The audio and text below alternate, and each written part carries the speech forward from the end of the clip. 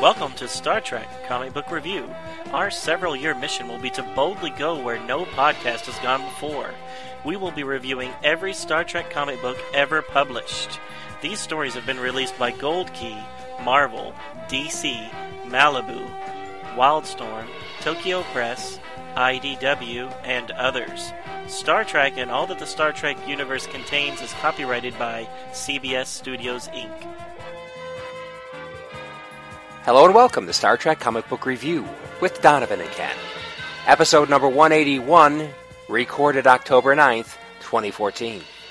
Taking a break from Marvel for an episode and catching up on the going-ons with the Chris Pine Kirk. Yep, over at IDW Land. Yes, so this is ongoing 33 through 35. Right, so two-parter we start off with, Lost Apollo, part 1 and 2. Then from there we start off the big, was it six-parter? Six-parter. Six-parter story arc with Q, oddly enough. Crazy. Wacky. How can Q be there? I don't know, but the wacky thing is, not only is Q interacting with our reboot, Kirk, Spock, etc., but he's also interacting with Deep Space Nine folks? Come on, what's going on? Right. Yeah, I hope I didn't ruin anything for anybody, but yeah, well, it is the last page of the comic, so yes. And if you look at the next comic covers, you pretty much know. So when I first heard that, I thought that, it was going to kind of dive into all the different timelines, franchises. Mm-hmm. But it looks like all 6 issues are going to be with Deep Space Nine. So, and I think that's good because there's plenty of characters. One of the, I think it's the third issue, maybe it's the second one, but they show Kira Nerys on the cover.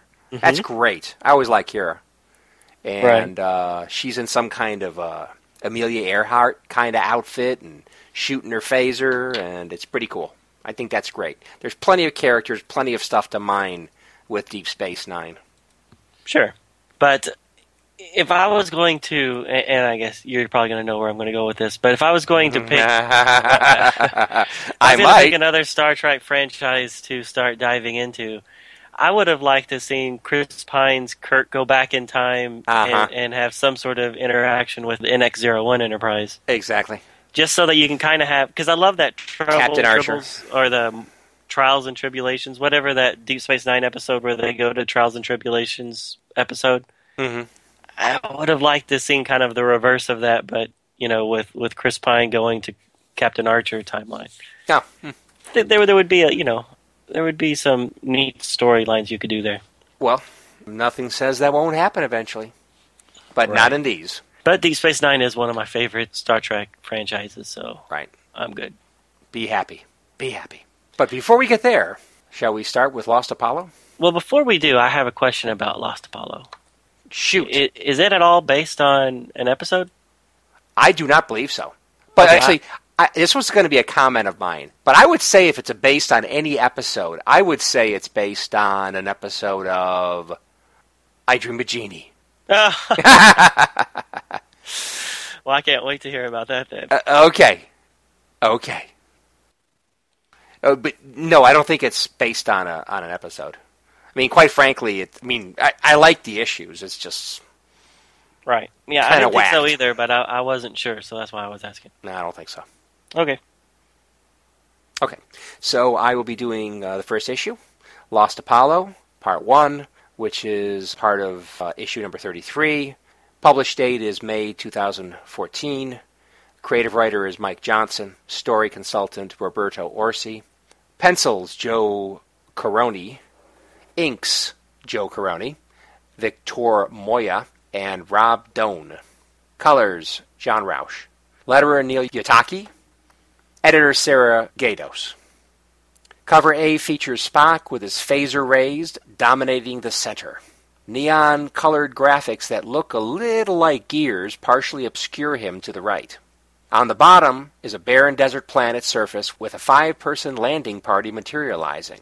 The text, Lost Apollo, Part 1 of 2, is at the very bottom of the cover. Art by Joe Caroni and colors by Brian Miller. Cover B is a photo cover with Kirk speaking over a communicator.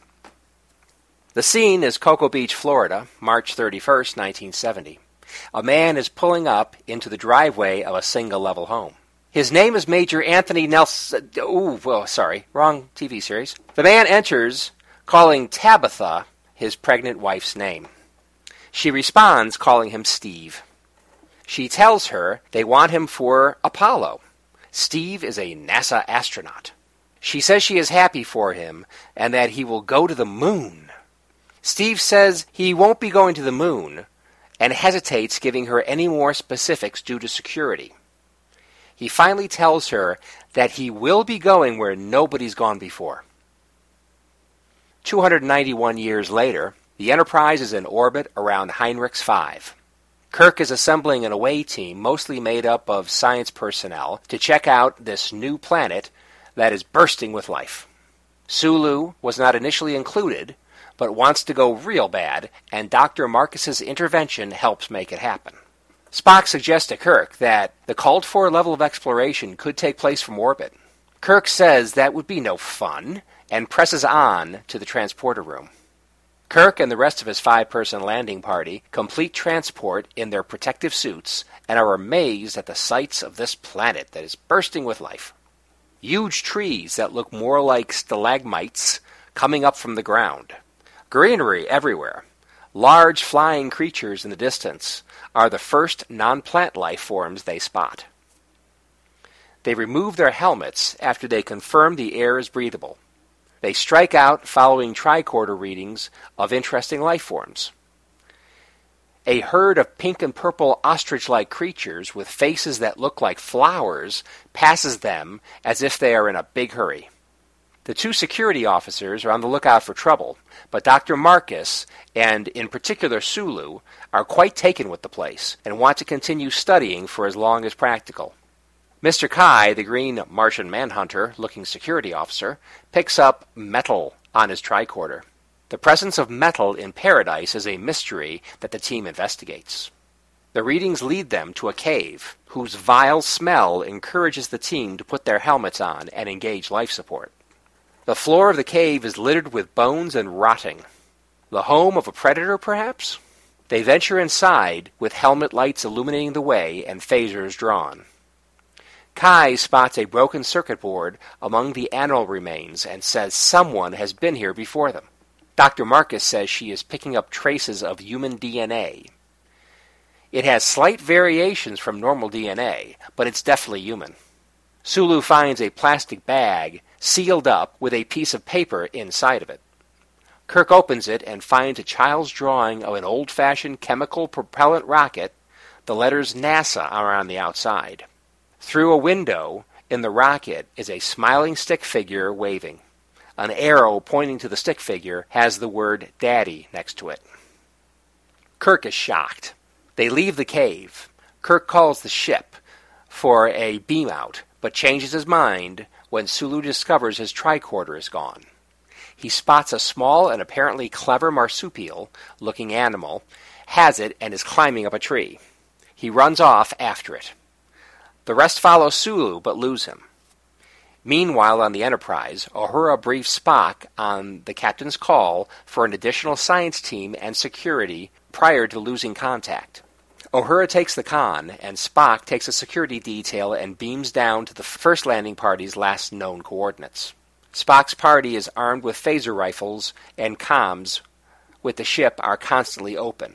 They are ready for trouble. A security officer reports his tricorder is picking up faint suit beacons. They follow the signals until Sulu comes out of the bush. He says he left the rest of the team to recover his tricorder, which he did manage to do, but he has not seen the others since. Sulu says he heard something big and loud and angry. They follow the suit beacons and find Kai and Zara. Kai is out cold with significant suit damage, and Zara is just recovering from being unconscious. Zara says she did not see what attacked them due to its speed. They hear a mighty roar and assume a defensive circular formation, with phaser rifles set to maximum stun and pointed outward. The source of the roaring comes into view. It's a monstrous biped. that is a light red in color. Pointed ears, 5 eyes, and a huge toothy mouth with saliva dripping from it. In each of its clawed hands is a member of the landing party, Kirk and Dr. Marcus. To be continued. That is one nasty-looking beast. It's very nasty looking. It's almost looks nightmarish. Right. But I must say, it's a little also kind of comic bookish. A little bit. A little bit. It's got that red, pinky kind of hot pink color, which seems kind of... Okay, it's an alien planet, who knows? But, you just don't see creatures like that too much on Earth. Right. And I'm just glad he has, a lot of hair in his mid-region to cover up any type of naughty bits. Yes, the naughty bits are covered. Whew. Rest assured. I just think it's funny that he's all scaly except for just a few key spots. Exactly. Well, we want this to be a PG-13 comic. Right. Yeah, so who is that creature? Oh, I don't know. Let's see. Could it have eaten the astronaut, Steve, we met earlier? Well, how did Steve or what? get there? Good darn question. I mean, what makes you think Steve's there? Because of the picture? With 1970s technology? Well, somehow his space capsule got there. Oh, that's right. So. And that picture survived all that time inside of something called plastic. My gosh, we haven't used that in 100 years. Or whatever. Since before the invention of warp drive. There you go. And so that really makes me want to go pull out Star Trek First Contact and see if I can see any plastic in those scenes. Yeah. Well, I think very possible. Right. So I wonder what they use instead. I mean, we know they've got transtators. So what did they develop that replaced plastic? Because it's pretty ubiquitous these days.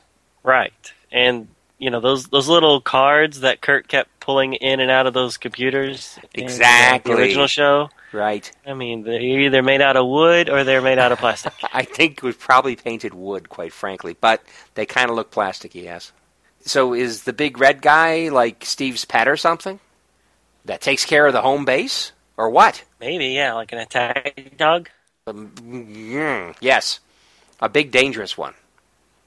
Tis a mystery. Looks like a 5-eyed wolf. Yeah, kind of. It has a very long snout, yes. Like a dog, a canine.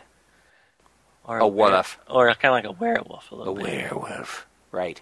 So I gotta say, in the opening pages of this, where light brown colored haired guy is driving up in a convertible to a single story home in Cocoa Beach, Florida, and he's an astronaut, and quite frankly, he even looks just a little bit like Larry Hagman. I just could not help it but get a I Dream of Jeannie vibe. Huh. And then I got the Tabitha vibe. Well, because the wife's name is Tabitha, then I got a Bewitched vibe. Right, because as everybody listening knows, Tabitha was Bewitch's daughter. Exactly. Samantha's daughter. Exactly. Who also became a witch and went on to a very successful TV run. A very short run. Unsuccessful. Oh, it was short? I thought it was on for years. No? Okay. Tabitha, I thought was only on for like one season. Oh. It did not have the legs that Bewitched had. Oh, okay.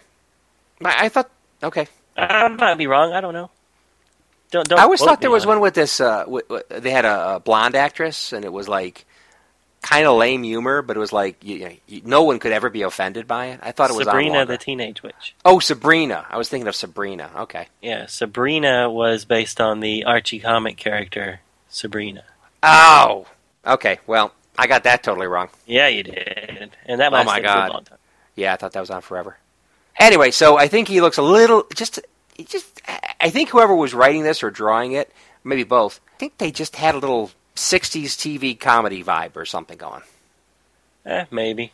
I thought he looked like... I thought he kind of looked like the astronaut that Kirk and them beam up to the Enterprise when they go back in time when they weren't supposed to. I forgot the name of that episode. Yeah, I know which one you're talking about. They put the tractor beams on the fighter jet, and it ends up crushing and then they it. end up fixing it by beaming him in the past to his own body. Yeah. I do not like the resolution to that story. I didn't like that part, but I liked the rest of the episode. Right, I thought it was did pretty too. good. Yeah. So I was thinking, oh, it's that guy. This is going to kind of be their version of that story, but I don't think that's where they're going with it at this point. No. And that guy was an Air Force fighter pilot. Right. Yeah, I knew that it wasn't exactly the same branch, but they were both pilots. Gotcha. They both looked the same, or at least I thought. Similar. So, I got to ask, the shoulder patches on the new uniforms. Or shoulder pads, I should say. So they got new uniforms now. I mean, maybe not completely new uniforms, but one thing that was kind of cool about a lot of the earlier issues is they had reasonably consistent uniforms when they were going on away missions where they needed some more protection. And this one, the uniforms more or less look similar, but there are changes, and the biggest change are the football shoulder pads. Right. And I'm not crazy about them. You don't like them? I don't like them. They don't. Are they supposed to be tackling people? I just don't know why they're there. Know. I don't know why they're there. Well, maybe that's where their oxygen tank is and stuff. That is an interesting point, because there's no oxygen tanks. But obviously the helmet has life support of some kind. Right. Yeah, I don't know. Maybe they just didn't want to look like they're running around in wetsuits. Nah. Yeah, well. I don't know. I'm not a big fan of these helmets because half the time I didn't know who some of the people were. Like, there was a few times when I thought it was Kirk and it was Sulu. Mm-hmm. And true. You know, Zara has her hair in her eyes every once in a while, so you can kind of figure out who she is. Right. And then, of course, Martian Manhunter, he's kind of hard to miss. Yeah, Lieutenant Kai. Yeah. Not to be confused with Kai Wynn, who we'll see probably in the next couple of issues. Good point. And then when they meet, it'll be like, but that's a title, not a person's name. But wait a minute, that's a name, not a title. Confusion ensues. It'll be like, Kai? This is Kai. Oh. Can we name a few more people Kai, just to keep things straight? Probably could. No. Another thing that's interesting is their phaser rifles. They changed them again? They changed them again. Now, that's fine, because quite frankly, I wasn't that crazy about the first phaser rifles they had in the comic book series. Which, of course, the first time, we didn't see phaser rifles in the first one, right? No. In the first movie. And, of course, we saw plenty of them in the second movie. Especially when they were walking Khan around the ship. And Kirk also throws one into the propeller of the... Yes, he does. But in this issue, the phaser rifles they're using, again, not exactly the same, but a lot like First Contact phaser rifles, which I was very surprised about. Yeah, and they look bigger. They look pretty weighty in their hands. Yeah, pretty beefy. But if you look at them, you'll notice that they're pretty much First Contact phaser rifles. Only maybe beefier, like you say. Plus, they've also got this blue color on them, which I'm not sure if that's supposed to be glowing or that's just they felt like putting some blue in the blue paint on these things, right? Blue and silver. But I do like them. They look cool. Looks like they could make a pretty good club if they had to. But those are next gen phaser rifles. Huh. I did not notice that, but now that you pointed out. I do know they had more detail to them than those original phaser rifles from the Gary Mitchell story. Right. Yeah, I do like them. So since we're talking about the artwork of the phaser rifles, what do you think about the artwork in general? I thought it was good. Not my favorite, but I think it's good. I like it, except I don't like the style of having the foreground, the people in super crisp visually, they're crisp, and then all the background a lot of times is just kind of abstract. Yeah, muddled or muted in some way. Yeah, it's kind of abstract. Yeah, when they're on the jungle planet, it doesn't bother me that much, but when they're on the Enterprise, it really it's really jarring to have, Spock look like Zachary Quinto, and then the background just be this Looks like a washed out photograph or something behind him. Right. Good point. Yeah, to be perfectly honest, I really didn't notice that much. I guess I was really? I guess I was pretty focused on the characters. Yeah, look at those bridge scenes. Like anytime they're on the bridge. I completely agree. Yeah, and it gets really bad in the next issue. Not to spoil anything, but there's a scene where Chekhov is in the foreground and Sulu's in the background, but you can't tell it's Sulu because it's all just this, washed out, muddled, photographic looking thing. Right. So, just an interesting art style that I'm not quite used to. Right. But you can say you don't like it if you don't.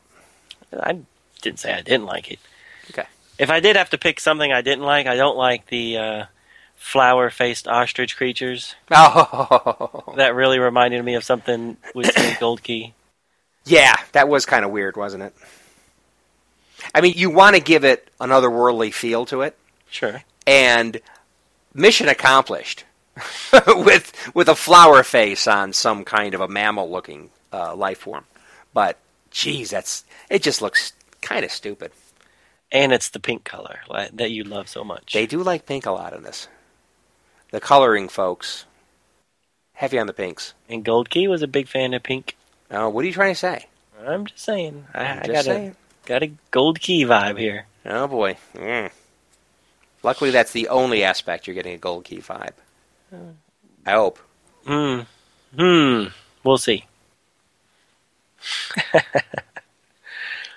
Anyways, what else you got? I was just wondering how much protection those suits really afford.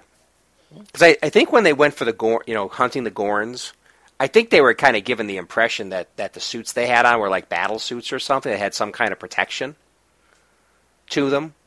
But I just wonder about these, whether there's more life support kind of thing as opposed to like a battle suit. I don't know. The creature goes through them pretty fast. He's able to rip through them pretty easy, I mean. Exactly, right. So the claw definitely scratches Kai's chest, so it's very obvious that it's ripped open there. Right. Yeah, I don't know. Good point. Yeah. I mean, you'd think those shoulder pads would do more than just... That's what Kai needs to do. When the claw comes down, just kind of move your incredibly huge shoulder pads in the way. There you go. Chew on that one, my man. But... Yeah. My last comment is that I thought it was pretty macho of Spock to go down with only 2 security guys. Hey, we got rifles. We'll take care of business. Yeah, I think I would go down with more. I would have, but I'm a wimp, I guess. If you got that much problem going on, I just thought it was an interestingly small contingent when they knew there was trouble. Right, yeah, I mean, they don't even have contact with the ship anymore. Or the crew. Yeah, so, or the landing party. Right. Right. At least one of the guys had the big manly mustache, so he looked a little bit like Tom Selleck or Burt Reynolds, so that's probably okay. that counts as 3 guys right there. I think at least. Especially was like Burt Reynolds. Right there. Tom Selleck was the man for a long time. Yeah, well, I thought Magnum P.I. was a little wimpy, quite frankly. Oh, really? You like your Bandit better? The Bandit.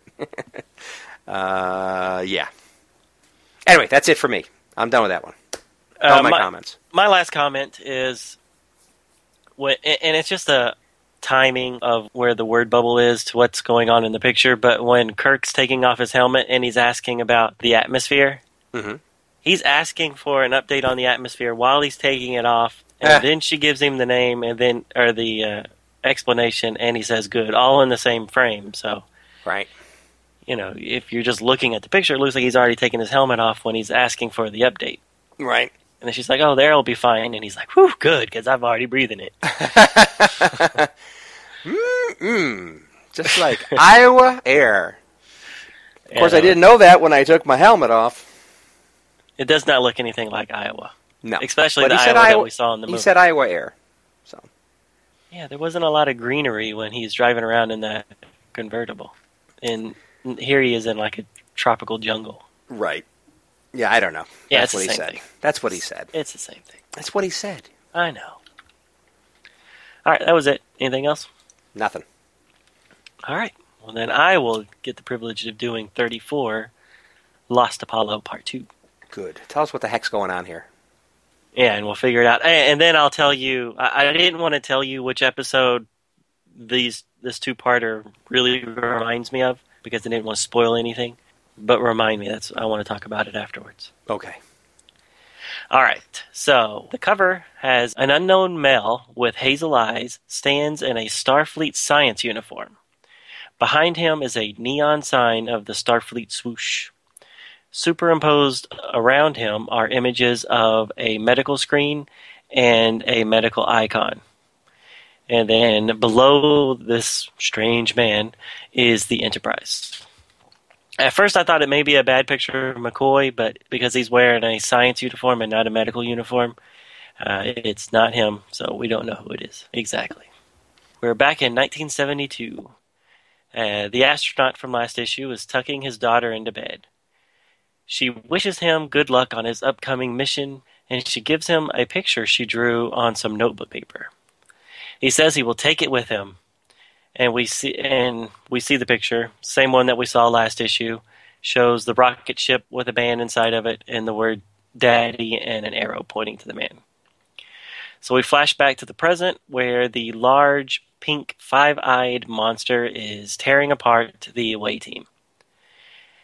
The rifles, the crew are firing the rifles at maximum stun, but to no avail.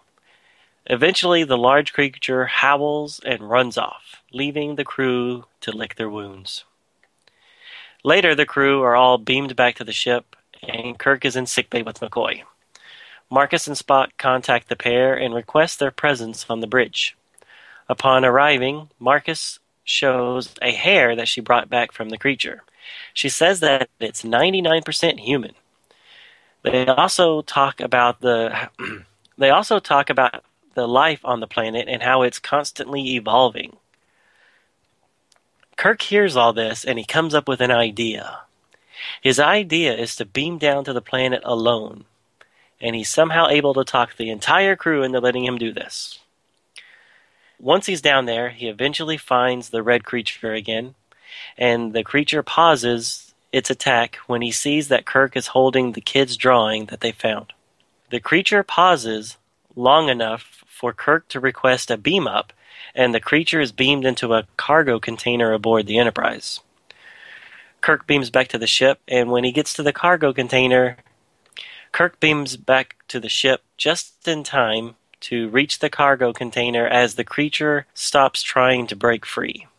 Scotty, McCoy, Spock, and Kirk all watch as the large pink monster shrinks and changes shape back into that of a human male. It seems that the crew has found a space werewolf, and only Kirk was smart enough to see it.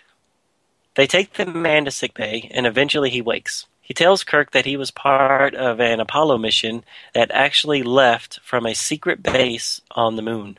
His mission was to test a new type of engine and then return home. He is sad that his daughter has been gone for 300 years and that she would have never known what happened to him. Suddenly, he's gripped in the throes of pain and he passes out. McCoy arrives and scans him and says that he has tumors that are growing and mutating at an alarming rate. Spock and Kirk debate on what to do next. They speculate that if they left him on the planet, he would re-evolve back into the creature, but he would be alive. The other option would be for him to stay human on the ship, but he would die a very quick and painful death. They decide that returning him back to the planet is the most humane way to go. Kirk and McCoy return the unconscious body to the planet. Before he even wakes up, he starts to revert back to the pink creature. They return back to the ship, stating that a medical craft would soon arrive and try to help the man. The creature on the planet finds the picture that his daughter gave him all those years ago, and he gives a slight whimper as he touches the fragile piece of paper. The end. Oh, that's terrible. Space werewolf. Space werewolf, yes. That's about right, yeah. All right, so can I tell you what episode I was thinking this reminded me of? Sure. It's actually not an original series episode. It's a Next Generation episode called The Royale. Where a NASA ship crashes on a planet, and then the inhabitants of the planet or whatever recreate a Las Vegas type setting for him until he died. Right. Which also kind of reminds me of the Cochrane story from the original series. But it's kind of the same vibe that this NASA guy ends up on a weird planet and somebody finds him years and years later. Right, that part. Somebody, a deep space crew find him years later. That part, yes. The fact that he turns into an evolutionary creature or something because of the fast evolutionary whatevers on the planet, it's like, give me a break. And then all he has to do is get away from the planet and its atmosphere, and then he changes back to a human. Yes. That hasn't aged, at least so far. Has not aged. Come right. on. Well, do we know that he's been there for the 300 years, or did he go forward in time too? Well, I think because of how he was dying, I thought that was age-related tumors, but I don't know for sure. Right, I don't know for sure either. I think the whole thing was rather ridiculous, to be perfectly frank. But agreed. I did not care for the werewolf story. No. And by the way, okay, so they built in the 60s, 70s, whatever. Yeah. So they went ahead and built this base on the far side of the moon, dark side of the moon. Isn't that something that went on with Transformers or something? Yeah. Anyway, so we supposedly did that, and then we constructed this rocket ship with this experimental engine. So, okay, what, did he go into a time warp or something? And how did it land on the other side? Well, they said I hate to be a doubter, but they said there was some landing, automated landing. But give me a break. BS in it, yeah. Oh God, yeah. So this thing was okay. So it went some huge amount of distance and may have gone through time. We're not quite sure, but even if it didn't go through time, so it happens to end up in a solar system. Mm-hmm. And their place in the solar system just happens to be by a habitable planet. And then this ship, which is designed to take off and land on the lifeless, low-gravity moon, is able to navigate to the planet it's never seen before, and then effect a landing on a place that has much more atmosphere, so heat shielding and everything would have to be in place, and then it's able to land comfortably on something with Earth-like gravity. Right. It's like, and all that was built into this rocket that was really only designed to lift off the moon, take a little jog around the solar system, and come back again. I don't know. Right, and it did all that manually or automatically because he said was that out. He was out. Exactly, he was out like a woke up light. when it was already landing. And it could have had no contact with mission control to get any kind of automation. And this is the 70s, you know. 1972. The level of technology was not incredible back then, as far as automated landing systems and things like that. I don't think. Anyway, my main point is it just required a lot of suspended disbelief. Yes, agreed. Agreed. Which stories like that could end up being good anyway. Despite that, it could be good. But you start doing that kind of stuff, and you're going to have to overcome some skepticism on my part, mister. Right, yeah. And I kept thinking, I was like, all right, so if we had all that in 1970 on the backside of the moon, then how did Khan and them take over? Or I mean, because we just finished reading the Khan story, so we know that in the 90s, the Earth was in bad shape. Right. I mean, as far as it wasn't technologically more advanced than what we remember in the 90s, but right. You know, if we had a whole base on the other side of the moon, you think that we would have some other type of advanced technology that they didn't show in those comics? Yeah, probably. I don't know. Yeah, it just... I was like, well, so what kind of engine is this anyway? I mean, a nuclear. It's supposed to be... Well, I know it's nuclear, but it is supposed to be warp drive or something? It's like, I don't know. It's better than warp drive because it's nuclear. Apparently. Yeah. Yes, that's why I kind of like the idea of it going through some sort of time warp or something like that to account for how far it went, but no explanation as to how it actually did it. And, in some ways, that's okay. In some ways, that's okay. Don't even try it, because you're going to have a hard time. But, make sure he's out like a light during the trip, and I don't know what happened. I guess you don't have to explain it then. Right.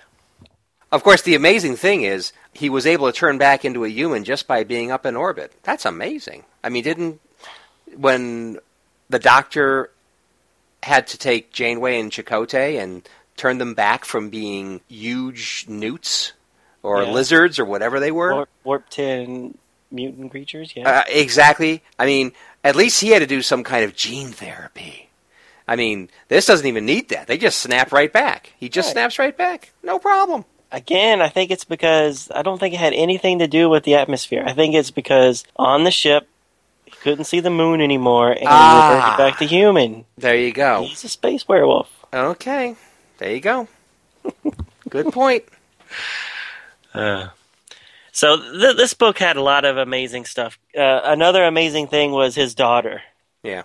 She's 2 years old. Not even 2 years old. That is a fantastic drawing for a less than 2-year-old.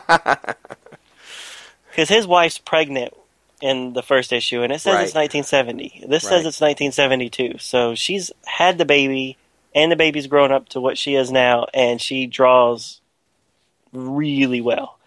And writes out words and everything. Yeah. Man, that's amazing. That's an amazing kid. Whew. Totally amazing. Anyway, they're not too worried about. Oh, maybe she had a continuity. time warp too, and she's really 6.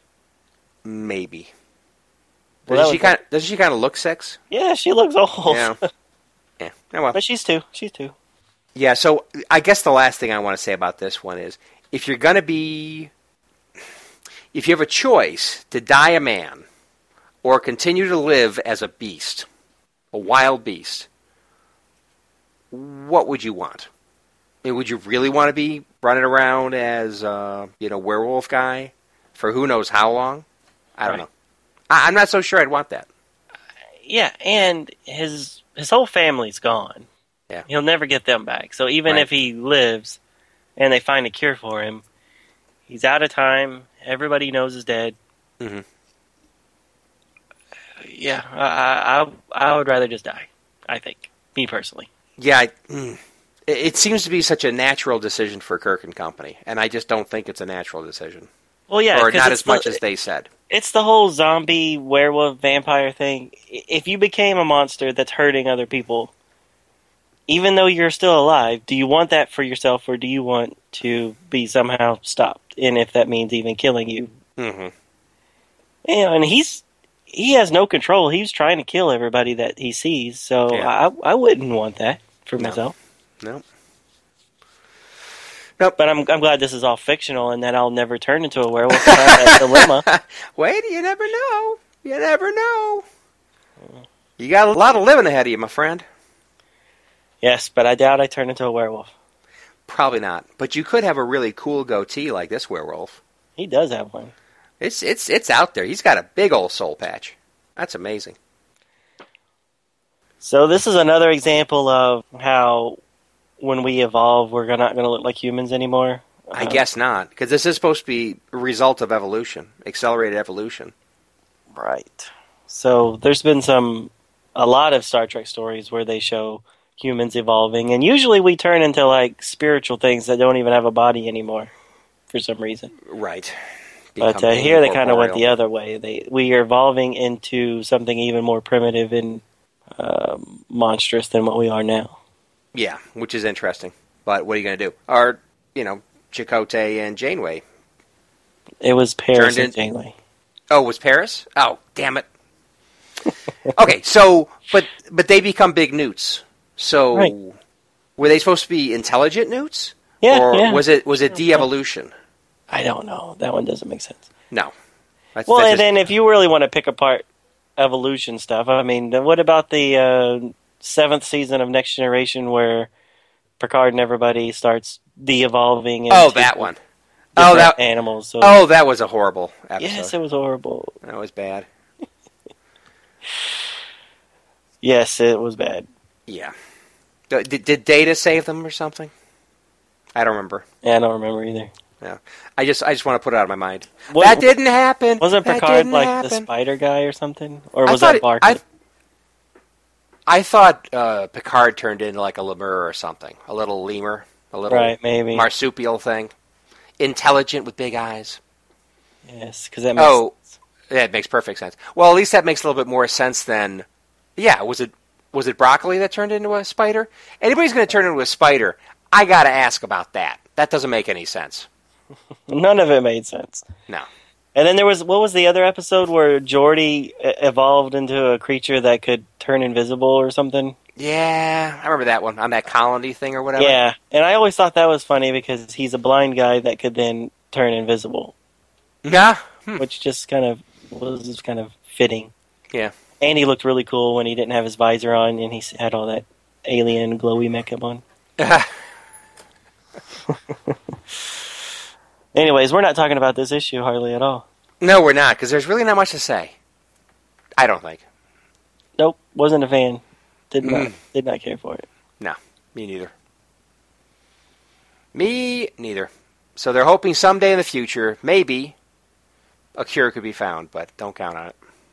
Yeah, and I don't know what extra information Kirk got, but nothing that they told him about the planet scream out to me, if I take him off the planet, he'll de-evolve. Yeah, that was something. Pull out of your orifice there, Kirk, and let's see if it works. Yeah, lucky for him it did. Exactly. Because there was absolutely nothing to indicate it would. I agree with you. So you something is causing evolution to happen. Well, okay, so you've evolved, right? So you pull him off the planet, he doesn't evolve any further, but he's not going to revert back to human. I don't know. Whatever. No. The only way I could have accepted that is if they had some evidence of it on themselves. Maybe that hair that she got changes or something. Mm-hmm. Yeah. You know, this used to be long, wispy, black, pink hair, and now it turned into, nicely groomed brown hair or something like that, Right. But no, it's his shaggy pink hair never changed. Yeah. Anyhow. One last thing I want to say is, when they show the launch from the moon, and they show the picture of the astronaut inside the space capsule, that kind of looks like a girl in that NASA white spacesuit. Matter of fact, I think it looks a little bit like Sandra Bullock. I'm not quite sure. No, I'm kidding about the Sandra Bullock part. But that kind of looks like a girl, not like Steve or whatever his name is. Well, you only see his eyes and nose, but... And mouth, yeah. But yeah, just what you would see out of a 1970s era space helmet. Which is not a huge amount, but I'm just saying, that looks like a girl to me. Not like Steve. Yes, it doesn't have the manly features that Steve normally has. Exactly. Manly. Manly Larry Hagman-esque features. He does not look like JR. He looks... No, okay, but he does look like Major Nelson. I don't think so. I think he does. I think they were purposely going for that. Okay. Okay, that's all I have to say about this one. All right, I'm done too. Cool. Okay, you ready for a new storyline? One with that guy that is so cool that he only needs one letter for his name. Who is it? It's Q. The Q Continuum and the individual Q. So, issue number 35 is titled The Q Gambit. Published date is July 2014. Writer is Mike Johnston. Story consultant, Roberto Orsi. Art by Tony Shasteen. There's nobody listed for colors, at least that I could find. Letterer is Neil Yutaki, and editor is Sarah Gatos. The cover shows the omnipotent Q dominating the upper half of the cover. In his outstretched hands are the heads and shoulders of Kirk, Spock, Uhura, and McCoy. The issue opens with someone thinking about the events that led up to the Star Trek 2009 reboot movie. The events that were told in the IDW comic series Countdown. The main point being that Spock saved them all. The man thinking these thoughts turns out to be Ambassador Jean-Luc Picard, currently aboard his former ship, the Enterprise E. He mourns the loss of Spock and orders the temporary room's replicator to produce tea, Earl Grey, hot. Unexpectedly, a familiar voice asks Picard, would it kill him to try chamomile for once? Q appears as young as ever to the aging ambassador who only has wisps of hair behind his ears. He asks Picard how he feels about not being captain of the Enterprise anymore, having that android running things. Picard calls Data the finest captain he's ever known. He asks Q what he wants. Q says he wants to talk about Spock. Q tells Picard that Spock lives in a parallel alternate timeline. Picard is stopped in his tracks, but after some thought tells Q he does not want to hear any more of the alternate timeline. It's best for both timelines to stay separate and events unknown from each other. Q says he just wants Picard to know his friend lives and to seek Picard's counsel. Picard is incredulous. Q says Spock saved his timeline, but then set into motion a set of events that will ultimately doom the new timeline he now inhabits. Picard tells Q to stay out of the affairs of the other timeline.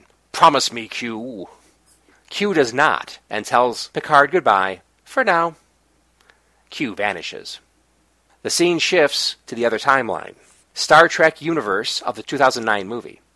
Captain Kirk is recording his log and saying the Enterprise has arrived at a previously unexplored star system called Menzies 216 at the edge of the Alpha Quadrant. They are several months into their 5-year mission, and the ship and crew are firing on all cylinders, as Mr. Scott would say. Kirk enters a turbolift and notices a crewman behind him. It's Q in a red Starfleet uniform. Kirk tries to get his name, but the stranger dodges his questions. As Q gets off on his deck, Q comments on how he likes the design of the Enterprise so much better than the beige look. As the doors close, Kirk says, beige? With a perplexed look on his face. Kirk departs the lift and steps onto the bridge. Kirk and Spock's discussion about survey of the planet is interrupted by Uhura stating they are receiving a distress call from a Federation civilian ship called the Smallwood. They are under attack. Kirk is perplexed how another Federation ship could be this far out. They are supposed to be the first. Chekhov reports sensors are picking up 2 Klingon ships, attacking a third. That must be the Smallwood. Kirk orders an intercept course. When the Enterprise arrives, it tries to defend the Smallwood, but is attacked by 3 more Klingon ships that decloak all around her. The crew tries to make some moves, but in the end they are outnumbered and have only one destiny. Uhura states, Smallwood, isn't that Japanese for Kobayashi? Just before the Enterprise explodes in a ball of fire. Pair of hands clap. Kirk finds himself standing on the bridge. A stranger is lounging in the captain's chair, making himself quite comfortable. It's the strange crewman from the turbolift, but now he's in a gold tunic. It's Q, and he's clapping in appreciation for a fine performance. He points out that Uhura realized what was going on before anyone else did. Kirk calls for security to the bridge. Chekhov reports the Klingon and Federation vessels are gone. Kirk orders a full-spectrum scan. The Klingon ships could be cloaked. Q calls him Jim and tells him to relax. It was just a test. Kirk turns to tell the stranger to shut up, with his finger extended, intending to point it into Q's chest, which his finger just goes through it. Spock theorizes that Q is a holographic projection. Q says logical, but wrong. He snaps his fingers, and Kirk and Q are transported to the outside hull of the Enterprise saucer section. Kirk should be dead, but is not. Q explains to Kirk that he is part of an advanced race of immortal beings that can manipulate time and space as easily as you can change the water in a fishbowl. He tells Kirk he is the fish, in case the analogy wasn't clear enough. They have an argument about Kirk's belief that there is no such thing as a no-win scenario. Kirk says there is always a way. Q says Kirk is a stubborn Starfleet captain, and takes him back in time to witness his own death in the antimatter chamber of the Enterprise engineering section. Kirk asks why Q is doing all this. Q says it's because he understands why Kirk does not believe in a no-win scenario, but there most certainly is, and he's going to show Kirk why he's wrong. Q is suddenly gone, and Kirk is back on the bridge. Uhura confirms their visitor is gone. Chekhov tells Kirk it is impossible, but the ship is suddenly on the other side of the Alpha Quadrant. Chekhov says they are close to a 14-planet star system. Kirk explains what Q did to him, and that he challenged Kirk's belief that there are no such things as no-win scenarios. Spock states that if they are not participating in a shared illusion, then it is possible that they have just encountered a being of incredible power. Chekhov reports they are approaching a large structure in space. It has multiple ships around it, but none of them match known ship configurations. Uhura says her attempts to recalibrate ships' chronometers based on the nearest nav beacon has failed. There are none. As the structure comes into visual range, Kirk asks, "What is that?" Spock says based on Uhura's difficulties, we should be asking not only what is that, but where is that, and when is it? Cut to exterior views, showing the Enterprise is approaching Federation Space Station, Deep Space Nine. To be continued. And there's some Dominion ships on their way. So it looks like, doesn't it? Right. They look like Jem'Hadar ships or something. So this is the alternate timeline's future? Or is it going to be in the Prime universe?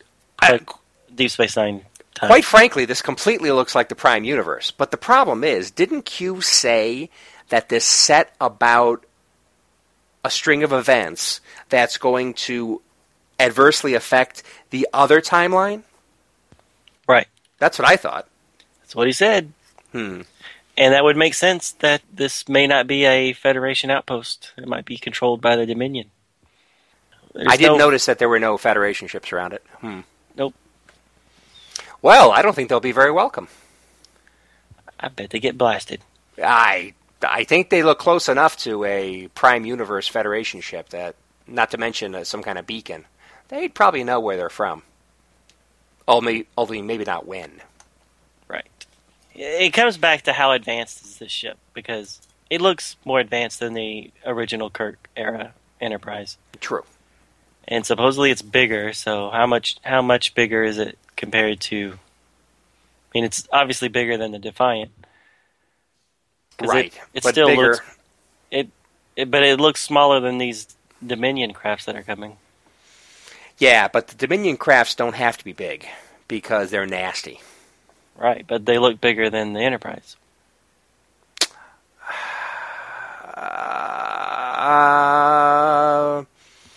Yeah, I mean, quite frankly, the Enterprise looks inappropriately small. Quite frankly, the Enterprise is so much bigger than... Well, okay, so it's really bigger than the original Enterprise. However, Enterprise D and Enterprise E is significantly larger than the original Enterprise. Right. So, would this thing... Would the reboot Enterprise actually be closer to Enterprise E size? I don't think so. Okay. But I think it would be still bigger than... Voyager or any of the other smaller crafts.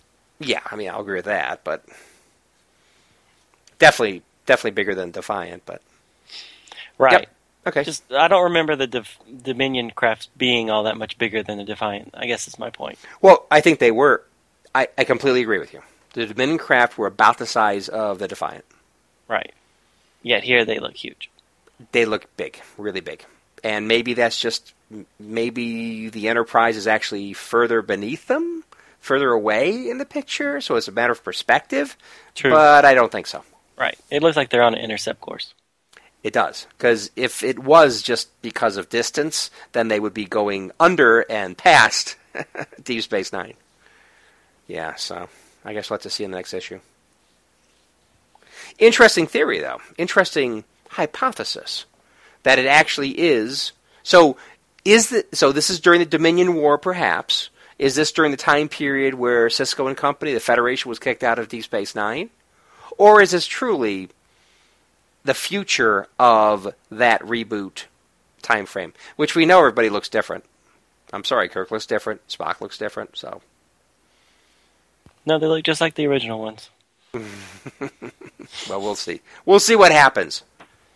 Because from the covers, these Deep Space Nine folk we meet look just like the Prime Universe folks. Right. Yeah, I see what you're saying. So maybe we'll see what alternate universe Picard looks like. Maybe. Maybe if they go that far. Uh-huh. Maybe he'll have like little tufts of hair behind his ears. Yeah, and that is kind of... I kind of referred to it a little bit in the synopsis. But it's kind of weird. Because the way they've got Picard drawn is truly, he's got little tufts of hair behind his ear. Like right directly behind the back of his ear. Right. And that's it. I know when you get older, you get little tufts of hair coming out of your ears, but I've never seen it behind the ear like that. Yeah, I've never seen somebody who's the last of their hair happens to be located behind their ears. I've never seen that. Maybe that's just the style. Maybe it's a style thing. Maybe it is. We got those stupid soul patches today. Maybe that's a style. You're not a fan of soul patches? I think it looks kind of weird. Yeah, I guess it looks cool, I guess. But I think it's kind of weird. You look like a beatnik or something. You don't have a soul patch, do you? I don't, but okay. I might get one just to spite you. Okay. So I have a question about something Spock says towards the end of the book. On the second to last page of the book. Okay. Uhura says that she's not able to get into contact with any of the beacons. The nearest time beacon. Time beacon. Yeah, I thought that was kind of weird. And she says the chronometer is still calculating a precise star date, and then Spock's like, chronometer? Like, he didn't know Enterprise had one? I don't understand why he asked that. Well, it's enough that she's saying the time beacon.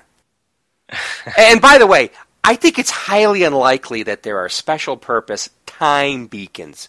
There's probably nav beacons that'll give you lots of different information, of which time is just one of them. Right. So, I don't know.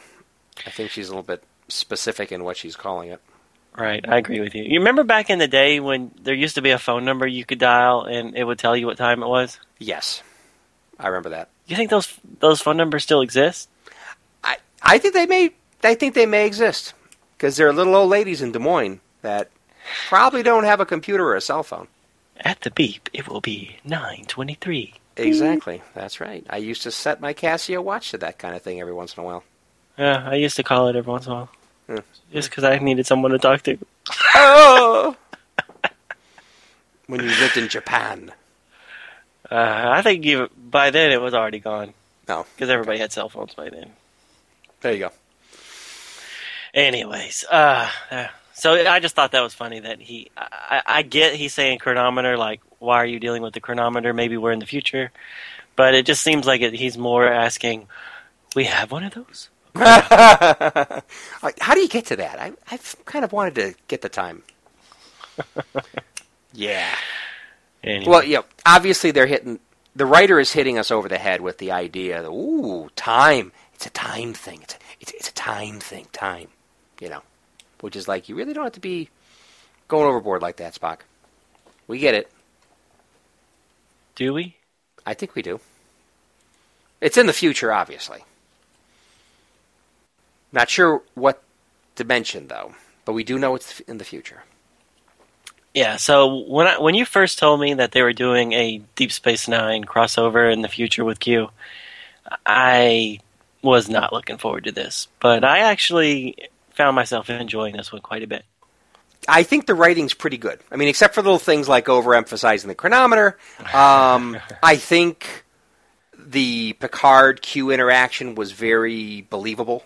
Right. You know, that hit the mark. I mean, that was just like something that could have been lifted right out of an episode. And I think the stakes were interesting. We still don't know what they all are yet, but I thought that was interesting. And I gotta say, I think the interactions between Picard and Q were really good, but the interactions so far between Reboot Kirk, Chris Pine Kirk, and Q are kind of, I don't know, a little weak. Oh, really? I kind of liked it. It's kind of meh for me. Well, I kind of like that. It's not the same dynamic he had with Picard. Right. Which is why I thought that when Q was on Deep Space Nine, it didn't quite work, because he tried to treat Sisko the same way you treat Picard, and their personalities just aren't the same. So Q's dynamic was a little off on Deep Space Nine, I thought. Right. But here I kind of liked it, and I liked him showing him the past, saying, this is why you think that you can't lose, because you beat death once. Yeah. I dug that. Right. Yeah, and the idea that this would be the challenge that Q is laying down to Kirk is perfect, really. I think that's perfect. Right. If you're going to do something with Kirk, the idea of there always being a way out, there isn't a no-win situation, is something that you didn't see called out in the TV series, but you definitely saw that in, of course, Wrath of Khan and other movies. Right. So that was cool. Yeah. And I really liked you were talking about the stakes. I really like that Q's sticking his nose into something that technically he's not supposed to. He's going to make it look like he's doing it just to be mischievous or whatever, but in reality he has a motive to help. So it appears so far. Right, which is the way he always is. It always feels... Always? Well, not always, when he's done right. Right, which is the exception, not the rule. Right. Well, I think even the first couple episodes he was in, it was done right. Are you Encounter at Farpoint? Yeah. What he was doing right? I don't think he was doing right. I thought he was trying to, they were being too sure of themselves or whatever, and kind of putting them in their place. I thought it was okay. I liked it. Yeah, it was okay, but I didn't get a warm, fuzzy feeling at all from Q in Farpoint. Right. Encounter at Farpoint. Well, I think in some of the later ones, yes. I mean, especially the one where he became human. I thought that was a really good episode. When he becomes human, yes. When he gave Riker Q power, maybe not so much. Yeah, right. Right, but anyways, I like, and when he made him go see the Borg, even though you could argue that... Now, that was very bad. Very bad, Q. Very bad. But it made for some exciting episodes. Right. But also, you could also see the argument that the Borg were coming anyways, and he was trying to give them a heads up. Well, but okay. I mean, especially now that there's so much expanded stuff that they've either already been here before that incident or were on the outskirts of the Federation space even before before Picard was sent out there. Right. I mean, didn't one supposedly end up crashing on Earth or something? Well, yeah. Prior to Archer's time or something? Well, that was because of the whole First Contact thing. Yeah. But anyways, my point is that, yes, it looks like Q did something really bad by, making the Borg, getting the Borg's attention, but in another way you could look at it where he actually kind of helped out the Federation by, kind of giving them a small taste. Well, how much worse would it have been if we didn't even know the Borg even existed? And well, what if we would have had several hundred years of advancement in technology before we had to come up against them? Yeah, but who's to say we would have? Because they've already been here once, and 7 of 9 was already kidnapped. Well, but that was supposedly because we had Federation research people or something. What was that supposed to be? So they were already on their way. So Q gave us the head notice, even if it was just a season or two. I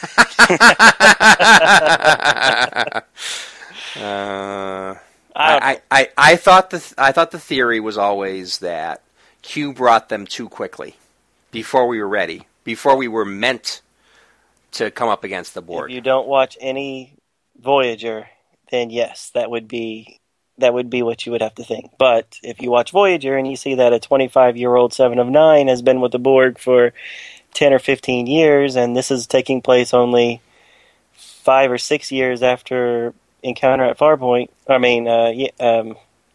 Wolf 359, then none of that holds up. Because 7 of 9 would already be with the collective for a good 5 or 6 years. Yeah. Okay. So I'm just saying, it depends on how you look at it. He either helped him out or screwed him over. Well, I will definitely say that based on Next Gen and many things that Guinan had said, and even First Contact, they were brought into contact too soon with the Federation. But then that made him a more challenging foe, didn't it? Yes, I love the Borg. They're my faves. Yeah, they're a good one.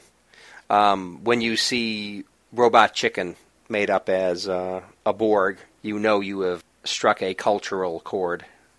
So, Kobayashi is Japanese for small wood? I did not know that. Well, this comic says it, which seems like small wood. Okay, interesting. Didn't know that. Just kind of wondering what's the Maru part, then. And I hear you clicking. Are you looking up? No, I might look it up now. Yeah. So I was just kind of surprised about that. Also kind of interesting how, I mean, Sulu's of Japanese descent, right? Yeah, he never... Right. So, but although Uhura is a linguist, I mean, she's a linguistic expert, so I guess that's how she got to it, but I suppose it makes sense that somebody would have spotted that. One of those two, anyway. So, did you like that part of the story? Yeah, actually, I kind of did.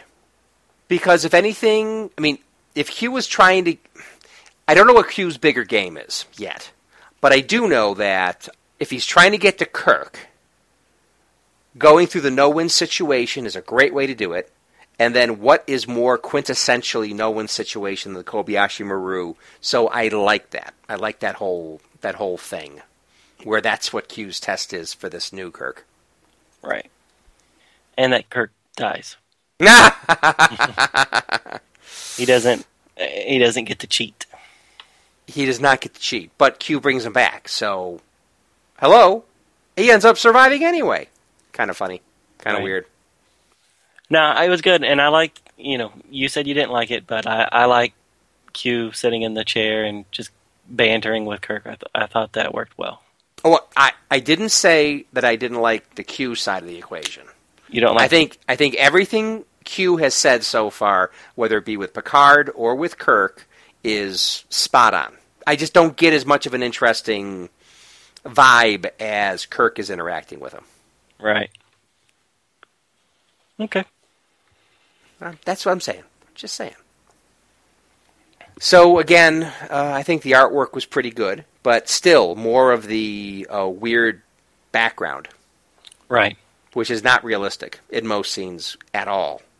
So, is it the same artist? I think so. Yeah. Although many of the faces are good, they look realistic. I will say that the style, how they've done some of the shadings and stuff, just again remind me of Paint by Numbers, where they're kind of, not subtle.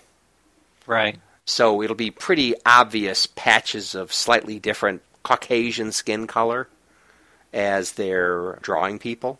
And they do look realistic, but there's that little artistic thing they're doing with some of the colors, which just remind me of Paint by Numbers. Sorry. I still like it. Not saying it's bad. I'm just saying that's what it reminds me of. Right. And as far as the artistic depictions of the characters, I think they nailed John Delancey. I think he looks fantastic. I completely agree. There's a spot towards the middle where Q is behind Kirk, yep. And he's like whispering in his ear almost, and that looks like Delancey. Right. Big time. I mean, they got his facial expressions and everything. Exactly. Yes, that was one of the frames I liked the best too. Right. And good ones with him and Picard, too, at the beginning. Yeah. Oh, and Picard's face when he's angry, I thought that was really good. Yeah. I kind of like the last one where... Well, it's a little over the top, though. Where Picard's going, Q, no! And he's like, has his arm outstretched and stuff. Yeah. I think it's a little overboard. I mean, what? Come on, Picard. Since when have you ever been able to stop him? I mean, really, if Q wants to go, he wants to go. But it looks good. I mean, that looks like Patrick Stewart. Quite good job. Yep, like it. And then my last comment is I'm kind of tired of seeing people on the hull of the ship having little chats. Nah. I mean, this is not even the first time Kirk's been out there talking, because he did that, just a few issues ago with what's his name, the guy that was the embodiment of the Enterprise. Oh, right. Yeah. Okay. So that was a little different, though. That's the one where sickbay walls all vanished. Right. Is that the one? Yep. Yeah. But didn't they end up on the hull, or was it just looked like they were on there? I thought they were actually on the hull at one point. Were they? I don't remember that, but I do remember that the sick bay kind of dissolved around them. Right. And they were looking down at the planet or whatever. Right. And I know that, there's several episodes of Next Generation where Q ends up on the hull. Yep. At least one that I can think of. Yep. The one with the female Q. Ah, right.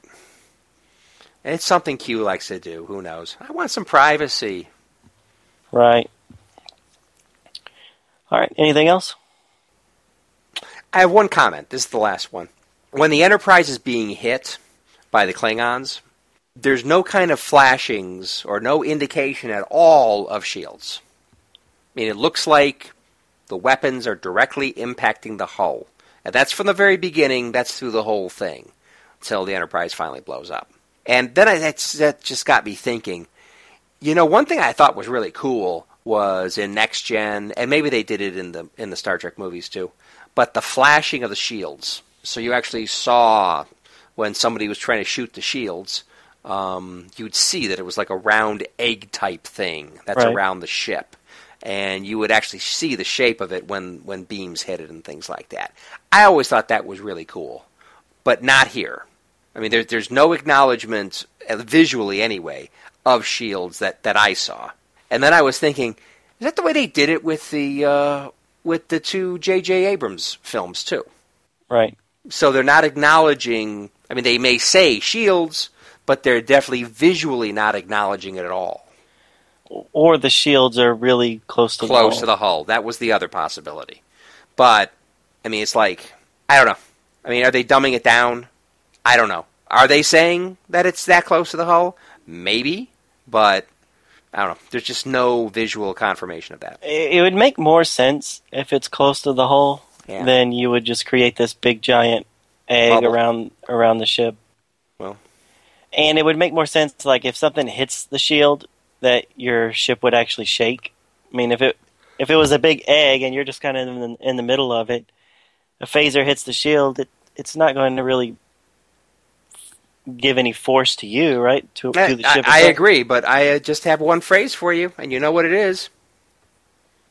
Inertial dampeners? Damn right.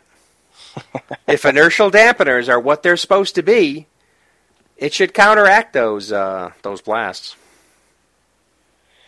But then it wouldn't look cool. I know it wouldn't look cool, but think about it. Somebody hits you from the side with a few photon torpedoes and really shakes the ship, moves it even. If you don't have inertial dampeners, you're going to be a stain on the wall.